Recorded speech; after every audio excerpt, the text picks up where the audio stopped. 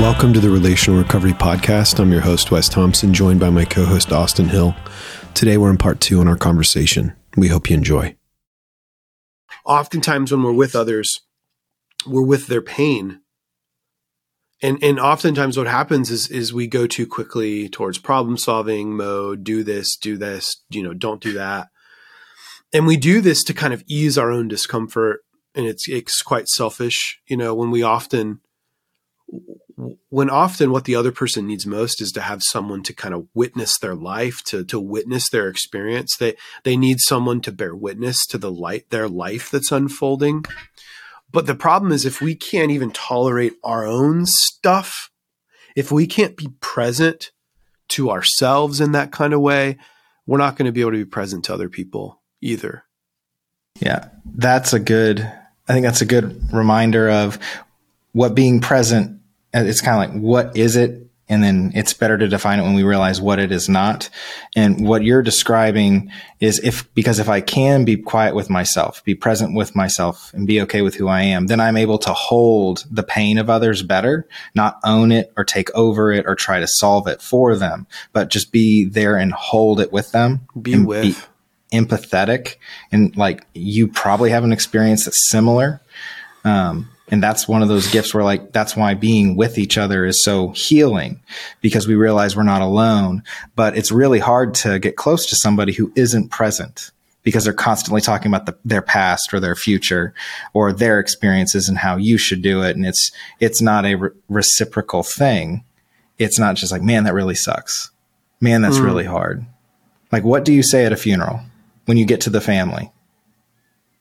Like the best, having like at my dad's funeral, the most impactful conversations I had was when someone would just look at me and was able to say with like this calmness, saying like, this is really hard.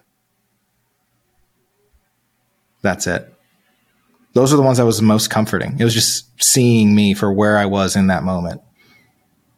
And people who didn't know what to do would just be like, this is horrible. I don't know what you're going to do. This isn't fair. Like things that like we don't have control over. And so I know that's an extreme example, but that's what we're looking for, to say like, how can I be that person where crap really hits the fan in the lives of the people that I care about most? How can I be that calm presence in those moments of tragedy or chaos? And that's why being present is important. Not to be like this stoic person that nothing gets to me, but it's being able to acknowledge like, this is difficult. This is hard. And that takes a lot of work. And it sounds like juvenile or silly to say like, well, you need to really know who you are so you can be fully present with other people. But it's that gift where God wants us to know who we are because he hides himself in us. So the better we know ourselves, the better we know him. And the better we know Jesus, the better we are to help and serve and love others. That's the reciprocity that you were talking about earlier. Yeah, I think it's interesting too when you talk about death, because I think it's a really good example of, I think that's some of the areas we struggle most is in pain and things like death, and to be present with people, to be present with ourselves because we want to avoid pain. And I went to a funeral of someone who was deeply impactful in my life. One of somebody who's just been probably one of the most influential figures in my life 2 weeks ago. And, it was a really beautiful celebration of his life. But I'm always struck in those moments because there's people, right, that, especially religious people, that will go to just talking about, well, he's in a better place. He's in a better place. We're trying to put a positive spin on death. And obviously in the Christian worldview, like there is life beyond this. That's better. But I think what's often most helpful is to just what we're talking about when you were talking about even people coming to you after your dad's, passing, is just, can we get to a place where we can just tolerate whatever is? We can ask curious questions and we can just let whatever however someone's processing their life, albeit, grief in moments like death, and just be able to kind of sit there with them. And I also listened to a really interesting thing recently, Austin, where the person was talking about the difference between empathy and compassion. And they were advocating for the fact that we should strive probably more often than not to be more compassionate than even empathetic, because in empathy, we're actually feeling what the other person feels. And this person was arguing that because of how our brains work, when we actually become empathetic, we can actually become more selfish, because when we feel pain, we tend to make it about us, and we tend to want to avoid it. And compassion isn't so much feeling what the other person's feeling. It's just being able to be there. Yeah. To hold that pain. Mm-hmm. It's being able to just kind of be there and just kind of listen objectively and just be there. Just be able to listen, care, ask questions. Obviously, if there's any practical way to help, maybe offer help if it's necessary, but it's not so much like empathy really leans into this idea of feeling what other people are feeling. But sometimes feeling what other people are feeling can be a barrier to actually helping them.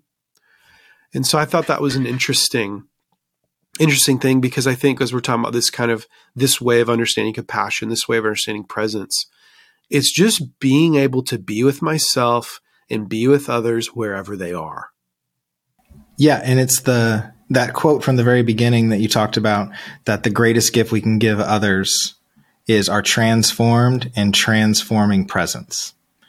So the reason why compassion and why we want to be present with other people is because we are being that calmness and compassion to others, because someone has been compassionate to us. And because we are Team Jesus in this, and we believe that he is real, he was compassionate to us when we did not deserve it. And that's the motivation where we've experienced this compassion, this grace and understanding or forgiveness in spite of our messed up, in spite of our flaws and the way we've inflicted pain on other people. We were shown compassion. Or when we had something horrible happen, we've been able to experience this compassion, and someone else has held that with us, so we can see what it feels like.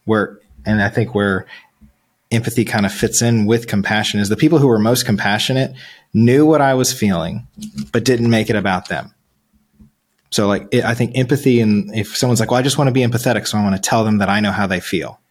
Honestly, when people are going through really tough stuff, or when you need to be present with someone, they usually don't need to hear that, I know exactly how you feel because this happened and I can tell your story. Then you're talking about yourself. You're not caring and being present with them in the moment, because what you're talking about happened a year ago, last week. What's happening right now is happening right now. And that's the transforming part, where we're constantly learning together. So it's transformed. I am better today than where I was 3 months ago, 3 years ago.